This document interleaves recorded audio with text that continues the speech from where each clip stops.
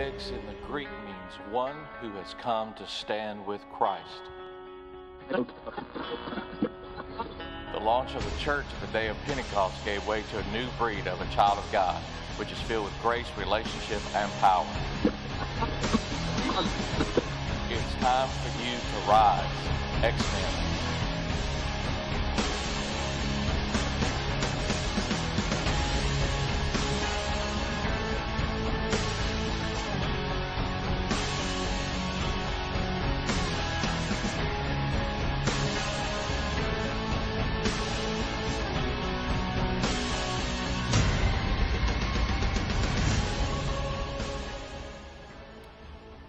It's said that when Constantine, who was the ruler of the Roman Empire, had his vision, it caused him to convert from paganism to Christianity, that he saw the Greek letters chi and rho that were intertwined.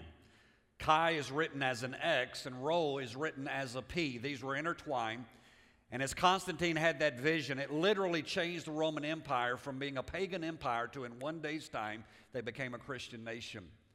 They are the first two letters, the chi and the rho, are the first two letters of the Greek word for Christ. X is also used alone to stand for Christ. So for the next few weeks, we're going to be talking about X-Men. Now, a lot of you are wondering, how in the world could I make X-Men religious? Well, I'm going to. Because the original X-Men were Christians, X standing for Jesus Christ. And so in our lives, we have been called to be X-Men, the rise of a new breed. So as we take this journey over the next 4 weeks, we're going to be looking at how this new breed lives. Today we're going to be talking about a new culture. Next week, we're going to be talking about a new life. The following week, we're going to be talking about a new language. And then the fourth and final week, we're going to be talking about a new power that God has given into each and every one of our lives.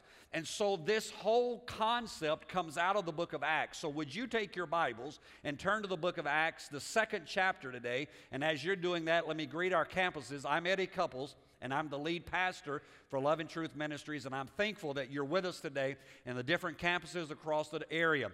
We believe that God has a word for you, that He's already ministered to you, but He is going to continue to do that today. So let's get ready to hear what God is going to speak into our lives today. Now, we're going to be talking about this new culture, so would you take your Bibles and look in the book of Acts, the 2nd chapter, and I'm going to begin reading in the 42nd verse and read down through the 47th verse out of the New International Version of the Bible. It says, "They devoted themselves to the apostles' teaching and to fellowship and to the breaking of bread and to prayer. Everyone was filled with awe at the many wonders and signs performed by the apostles. All the believers were together and had everything in common. They sold property and possessions to give to anyone who had need. Every day they continued to meet together in the temple courts. They broke bread in their homes and ate together with glad and sincere hearts, praising God and enjoying the favor of all the people. And the Lord added to their number daily those who were being saved." Now, I want to tell you, that's a new culture. That's a new way of living. That's a new way of life than it had been before that. Before this point in time, in the Old Testament culture, it was about what you did, when you went to certain places and all of this. But Acts 2:42 through 47 shows us a glimpse of what X-Men or Christians are really like. That they live lives of passion. They live lives of power. They live lives of anointing. I love the passage of Scripture there where it says, everyone was filled with awe at the many wonders and signs performed by the apostles. Don't you want to get to a place again where the church is looked at in awe not because of the scandals, not because of the bad things that we have done, but genuinely because there is so much that is happening of signs and wonders and miracles that people are stepping back and going, we don't know what's going on there, but we want to be part of a church that's making a difference in the world. Amen? And so that's what God's called us to do. And the Bible says that they continued together from house to house in a temple, and it says there that they continued in the apostles' doctrine. So if we're going to establish a new culture, then we have to know how they established that. And so how do we find that? We find that in the apostles' doctrine. Now, where's the apostles' doctrine? Well, it's not in Matthew, Mark, Luke, and John. That's the Gospels. That's telling us about Jesus Christ and His life. It's not found in the book of Acts, because the book of Acts is just showing us the inauguration of the church. It's showing us the church coming into existence and as it begins to function and form itself and move forward. But beginning in Romans, through the rest of the New Testament, we find what the Word of God has to say to us and how that we are to live as believers in this culture. It's called the epistles that are written to the church. The word epistles just means letters that were written to different churches. And in that, we find out how that we live day in and day out. Now, I want to tell you, there is a culture of Christianity that we need to grasp a hold of again. And I'm going to talk about a little bit of it today. I kind of want to do this. I want to take the first part of the sermon today and kind of show you what the culture of the New Testament church is. And then I want to kind of end today in showing you how to live, how to operate day in and day out in that culture. The first thing you need to understand when you study Scripture about the whole culture of the New Testament church is this, is that it was about relationship, not ritual. All right? In the Old Testament, it was all about ritual. It was about bringing a turtle dove, and they had to, take its head off and take the blood and bloody the altar up, and then they would offer the little turtle dove as an offering, and then you were free to go because now your sins had been forgiven and you could go do certain, and it was all about those kind of things. It was about what you could wear and what you couldn't wear. You couldn't wear, in the Old Testament, you couldn't wear clothing of mixed texture. Now, all of us would be probably sinning this morning. Right? But in the Old Testament, it was all about, you had to wear pure cotton or pure linen or pure whatever. It was a symbol and a significance in the Old Testament culture of their set apart to God. I mean, there were all these ritualistic things that were in the Old Testament. But when you come into the New Testament, it's about relationship. It's about having a relationship with God. In fact, the Scripture refers to it this way. It says that we are no longer slaves, but we are now children of God. Now, I want to tell you, there is all the difference in the world in being a slave and being a child. A slave waits to be called. A slave waits to be told what to do. But a child, have you ever noticed that your children just show up? Right? I mean, it really doesn't. You and your spouse can be in the deepest conversation of the world, and your kids would just walk in with some of the most inane, most off-the-wall, crazy stuff to ask you, what does it mean? And you just look at them and go, really? I mean, we were here. We were right at the moment of something great happening here, and you came in to ask us, where did my belly button come from? As just kids. I mean, that's the difference. Children have relationship. You and I have been given a relationship with God Almighty. The Bible says that we are heirs and joint heirs with Jesus Christ. The Old Testament was all about rituals. If I did the right things, if I handled things properly, on and on and on. New Testament is about relationship. It's about developing a relationship with Jesus Christ. Day in and day out, that I'm walking in favor with Him. I'm walking in anointing with Him. I'm walking in His Spirit. That He and I literally are having conversations. It's interesting to me how many people don't talk to God all week long. Well, amen. You show up on Sunday and He has to say to one of His angels, who's that? They look familiar. I think they're one of mine, but I haven't seen them for a while. I hadn't talked to them all week long. A relationship's about talking. A relationship's about being involved. A relationship is about spending time together. If the only time you spend with God is what you do in a church house, then you're not really in a relationship. You're in ritual. See, there are a lot of people who have ritual, and they call it Christianity. They would say, I'm an X-Man, but they're not. Why? Because all they do is show up. Listen, showing up to church doesn't make you a Christian any more than going to the gym makes you fit. I mean, you can walk into the gym every day. I mean, you just drive by, go out, walk in. But if you don't work out, you're never going to get fit.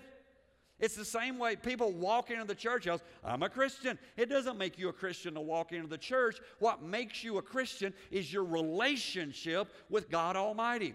So when we look at what the new culture is for the church, we find out that it's about relationship. And everything, watch this, everything from that point on is built on our relationship.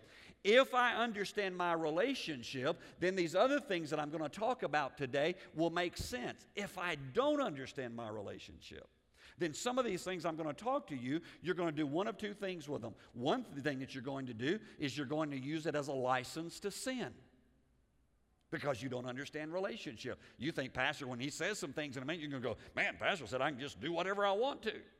I can live any way I want to. No, all these other parts that we're going to be talking about in this culture comes out of my relationship. The Bible says, if I'm in the light and I walk in the light and I have fellowship one with another, that the blood of Jesus Christ, his Son, cleanseth, present tense, cleanseth me from all sins. So day in and day out, I'm in this relationship. I'm in this place. How many of you know relationship ebbs and flows?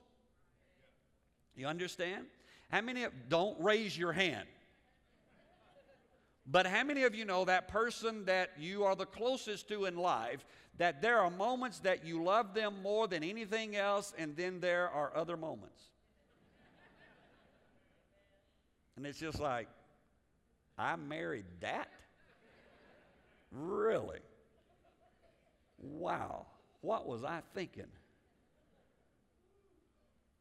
Our problem is that in the kingdom of God is that we don't understand this whole aspect of relationship, and because of that, if we're, have you ever been around people who think that they've got to be on a high all the time? You understand? I mean, can I just meddle for a moment? They got to run from meeting to meeting just to stay up. Man, there's something happening over here. Let's go over here. Well, wait a minute.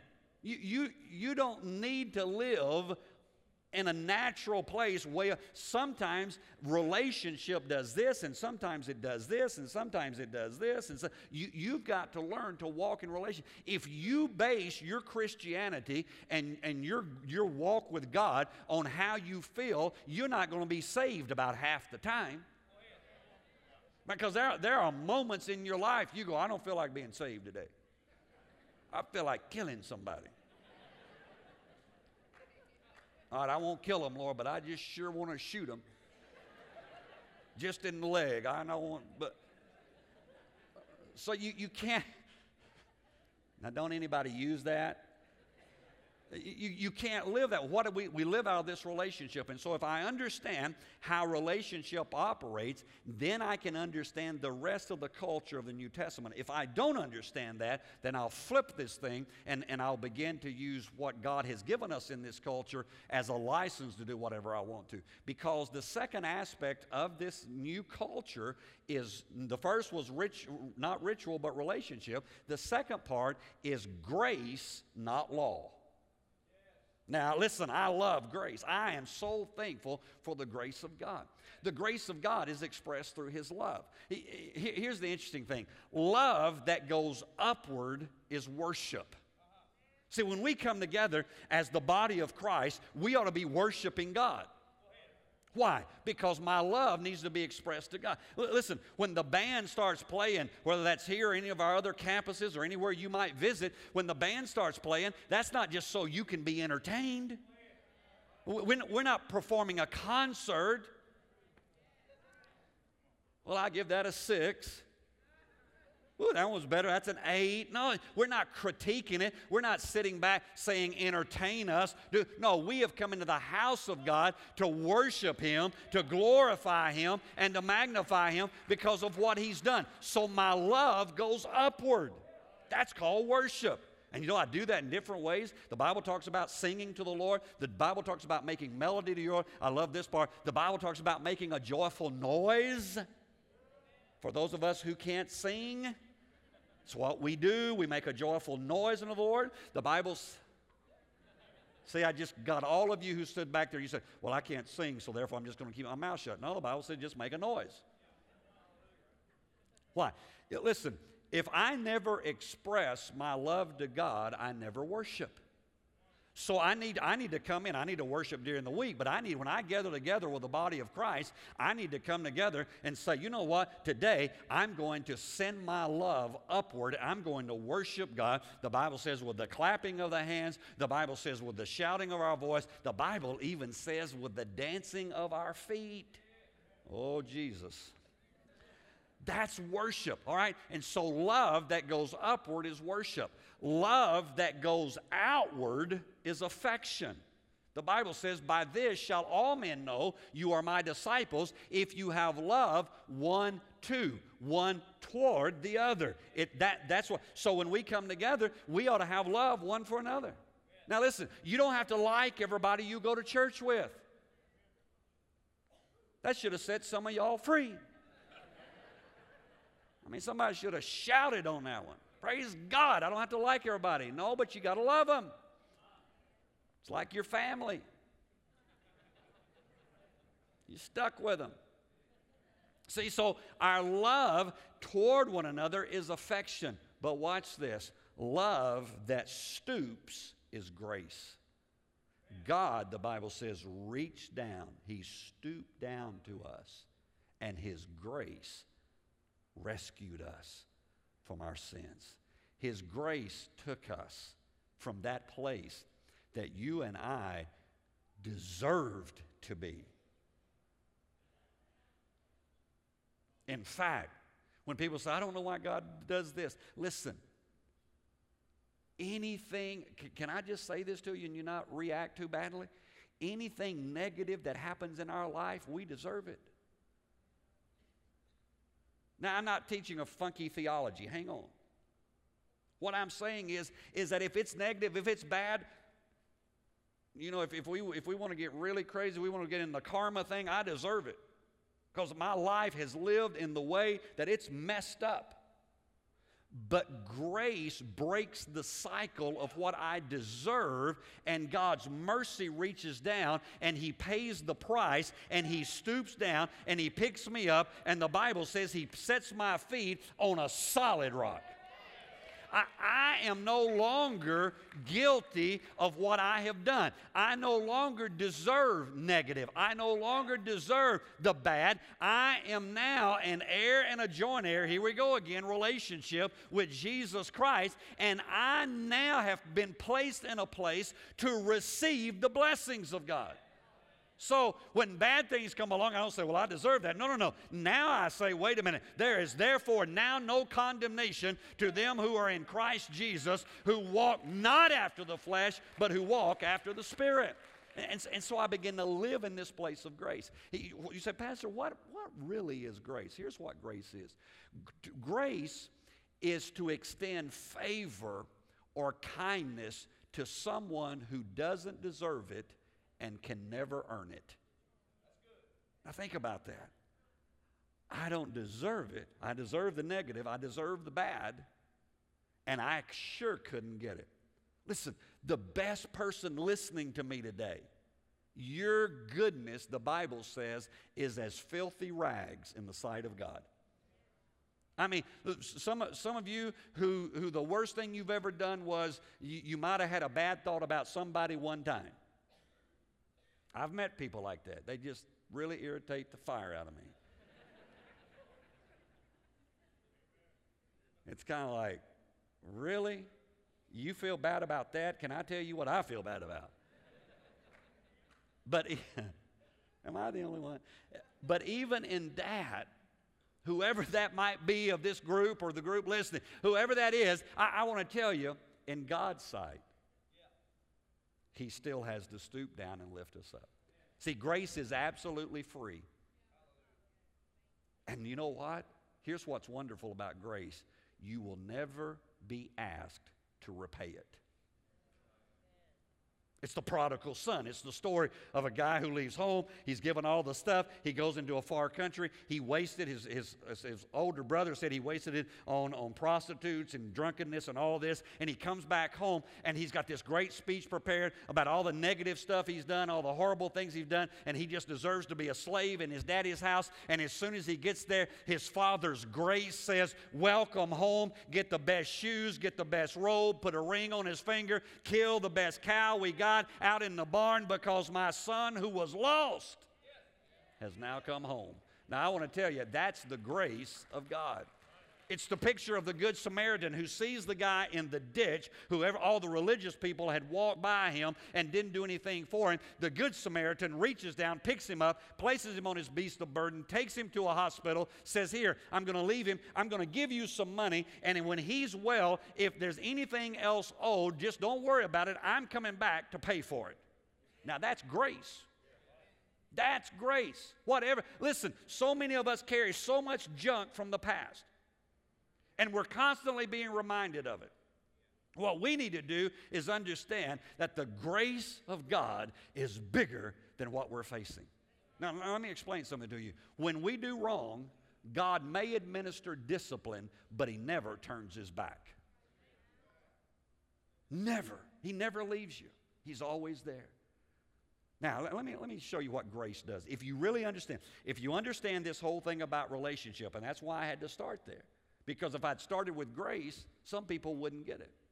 But if I understand that I'm in a relationship, it's like when you get married. There are some things in a marriage that you do out of respect for the other person. Right? I mean, it's just, I could do this, but I respect my spouse enough, I'm not going to do it. In your relationship with God, it's not all this stuff. It's I'm in a relationship, and therefore, although His grace would cover anything that I did, I choose to live a holy life sold out to Him. Why? Because I'm in relationship with Him. See, here's what grace does. Grace helps you appreciate God's gifts. When something happens and you understand it's the goodness of God, you just go, man, thank you, Lord. I didn't deserve it. I didn't do anything to get it. I didn't pray enough. I didn't fast enough. It's just you're great. Lord, thank you for your grace. The Bible says all good gifts comes from the Father above, of whom there is no shadow of turning. Goodness of God. The second thing grace helps us do is it helps us spend less time and energy being critical of others. Wow, really? Think about it. Have you ever met those people carrying that big old Bible? No, come on. You know, it's well worn too. I mean, they know every judgment scripture in the Bible. I mean, every sin scripture they've got highlighted.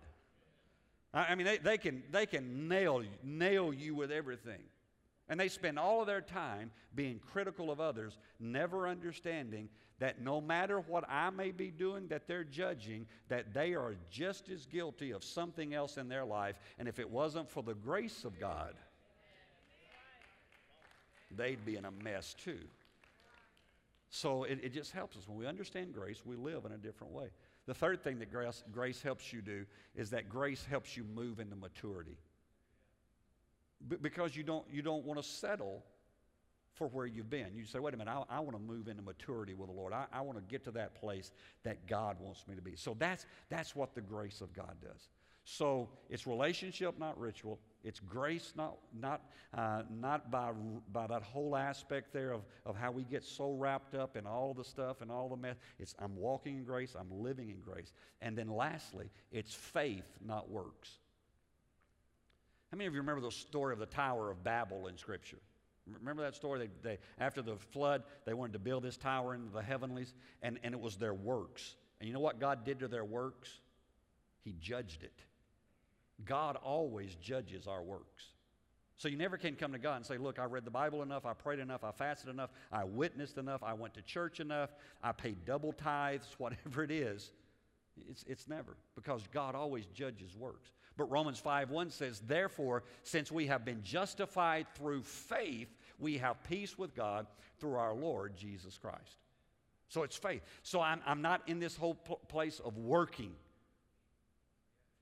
All right? Are there works in my life? Yeah, but works follow faith.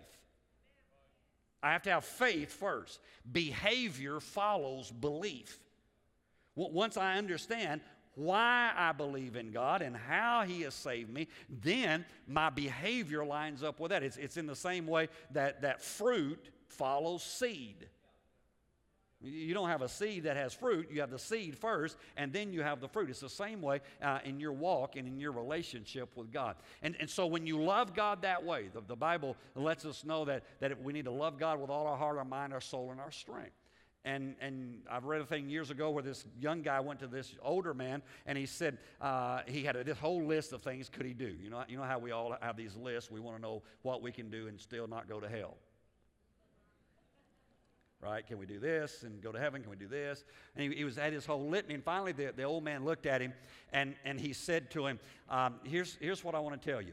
He said, love God with all your heart, then do as you please. Did you get it? If you'll love God with all your heart, guess what you're going to be doing? You're going to be living a life to please the Lord. See, the apostles exhibited great faith. I mean, you read their life, it's about miracles, signs, and wonders. But what you understand is that they had some messed up backgrounds. There were some things about them that weren't that great, but they were able to live in the power of the Holy Spirit in this new culture because they understood that it was by faith, not by works. So when we get there, we can live. Now, how do I live in this place? Can I do this real quickly? I'm going to give you 3 things. Go to the book of Romans, the 6th chapter, because I want to show you some things. Here's how you live in this new culture. Here's how you live in this relationship. The book of Romans, the 6th chapter, the 3rd verse says, or don't you know that all of us who were baptized into Christ Jesus were baptized into His death? I'm going to give you 3 words. I hope you write these down. The first word is know. K-N-O-W, know. Or don't you know that those of us who were baptized? Now let me ask you a question today. How many of you have been saved at some point in your past? All right, here's the next question. After you were saved, how many of you had days that everything wasn't going good? All right, now, here's why the Scripture says, don't you know that all of us who were baptized, and it uses the word know. The reason is because my encounter with God in salvation, the devil can mess with. He can come to me and say, did you really get saved? Did you really repent of all of your sins? Did you really confess everything that you've ever done? And for some of us, we'd be at the altar for years. I mean, you just be, I give up. All right? But the Bible says, don't you know that all of us who were buried with Christ in baptism were buried into His death? Watch this. The reason that baptism is important in your life is because it helps you to know that something has changed. And so when you get saved, then you're to be baptized. The Bible says, he that believeth and is baptized shall be saved. Why? Because when the devil starts messing with you, you say, whoa, whoa, whoa, whoa. You may say whatever you want to say, but I remember on such and such a day, at such and such a place, I went into the waters of baptism, and I died to my old self, and I came up as a new creation in Christ Jesus, the old having passed away, and behold, having all things have become new.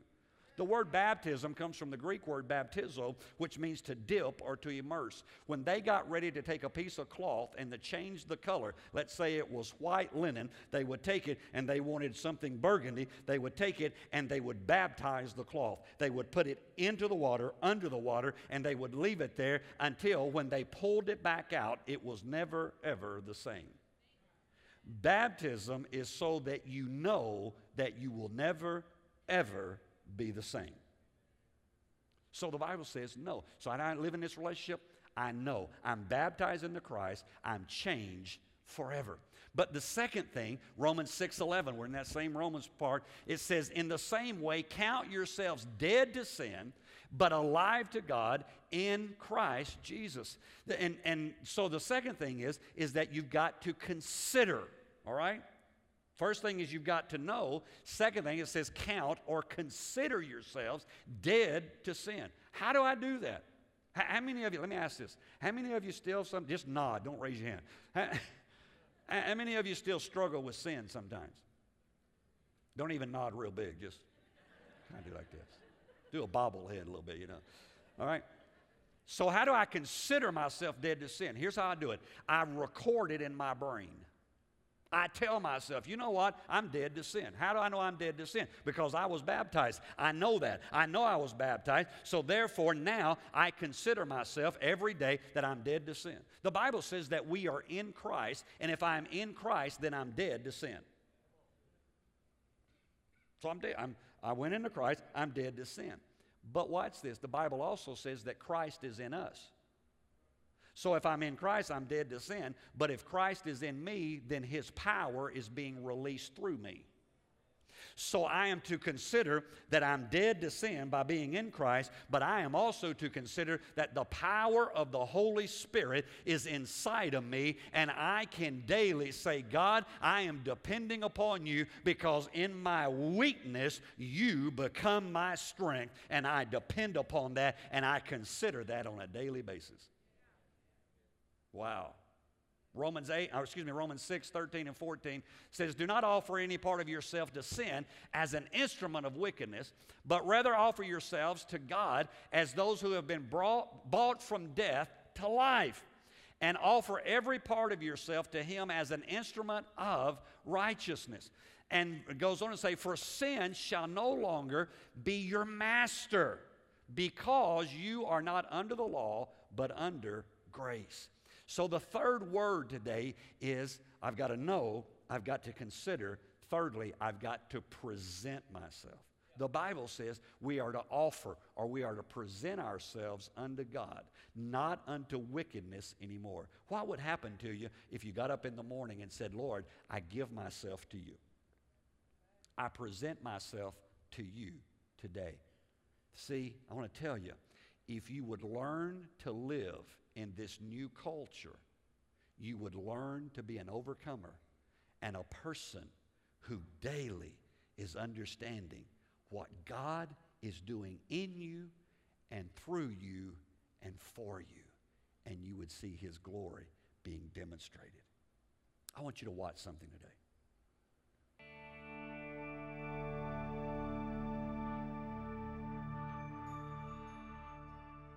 Good morning, you guys. I'd just like to take a minute to describe to you some of the battles, some of the struggles that I've faced in my life, and how God has been so gracious and so merciful to me through so many things. See, I grew up in a Christian family, a God-fearing home where my mother was always on fire for the Lord, always, as long as I've known her, as long as I've been around. She's been on fire for the Lord, but my father was not the same way. And in 1996 in Pensacola, Florida, my father had an encounter with the Holy Spirit that completely changed his life, completely changed him. He just had a Saul to Paul conversion that I saw with my very own eyes. Well, in 1999, my father was serving the Lord. He was doing an outreach, and he was killed instantly when a stage fell on him. And I'd seen the transformation of my father's life. I'd seen what God had done, and I just could not understand how an all-powerful, all-loving God could allow something like that to happen to my father and to me, and it devastated my life. And I went to God and I said, God, if this is the way that you treat those that love you, those that give their life to you, I will never serve you, God. I will never serve you. If this is the way you treat those that love you and that give their lives to you. And I became defiant. I became obstinate, and I just told him, I'll never serve you again, Lord. I'll never serve you. I went from being someone who is being successful at life to someone who just couldn't complete. I couldn't finish anything. And just the next 10 years of my life were utter chaos, just destruction. I found myself in bondage to drugs and in bondage to alcohol and just running from the Lord. And I remembered something. I was in Gastonia, North Carolina in 2007. I was laying on the floor of a crack house, just utter destruction in my life in every way imaginable. And I remembered something that my mom had taught me as a little boy. She said, if you ever find yourself surrounded by the enemy, if you ever find yourself in bondage and in chains, she said, just cry out to Jesus, and He'll come and deliver you wherever you find yourself. And I want you to know, in 2007, on the floor of a crack house in Gastonia, North Carolina, I cried out and I said, Jesus, deliver me. Jesus, if you don't come into this place and set me free, I will die in my sin. And just over the next week or so of my life, God began to put people into my life and open the doors for me to go to Teen Challenge. And I went to Teen Challenge for a year, and I want you to know that God set me completely free. He delivered me from all of that, and I've been free ever since. And then not long after we moved back to Milan, after I graduated Teen Challenge, God just showed us that Love and Truth was the church that we were supposed to start coming to. And every time we would come into the door, I would look at Ruby and I would say, Ruby, who have you been talking to here? How is it that Pastor Eddie knows everything that's going on in our life? Because every time he would speak a message, every time he would preach, it would just hit us right between the eyes. What he was preaching, what he was saying was exactly what we needed to hear for what we were going through in our life. We've been so thankful to come here. We've been so thankful to be invited in and to be loved on by the people at this church. And I just give all the praise, all the glory, and all the honor to the Lord Jesus for what he's done in our life.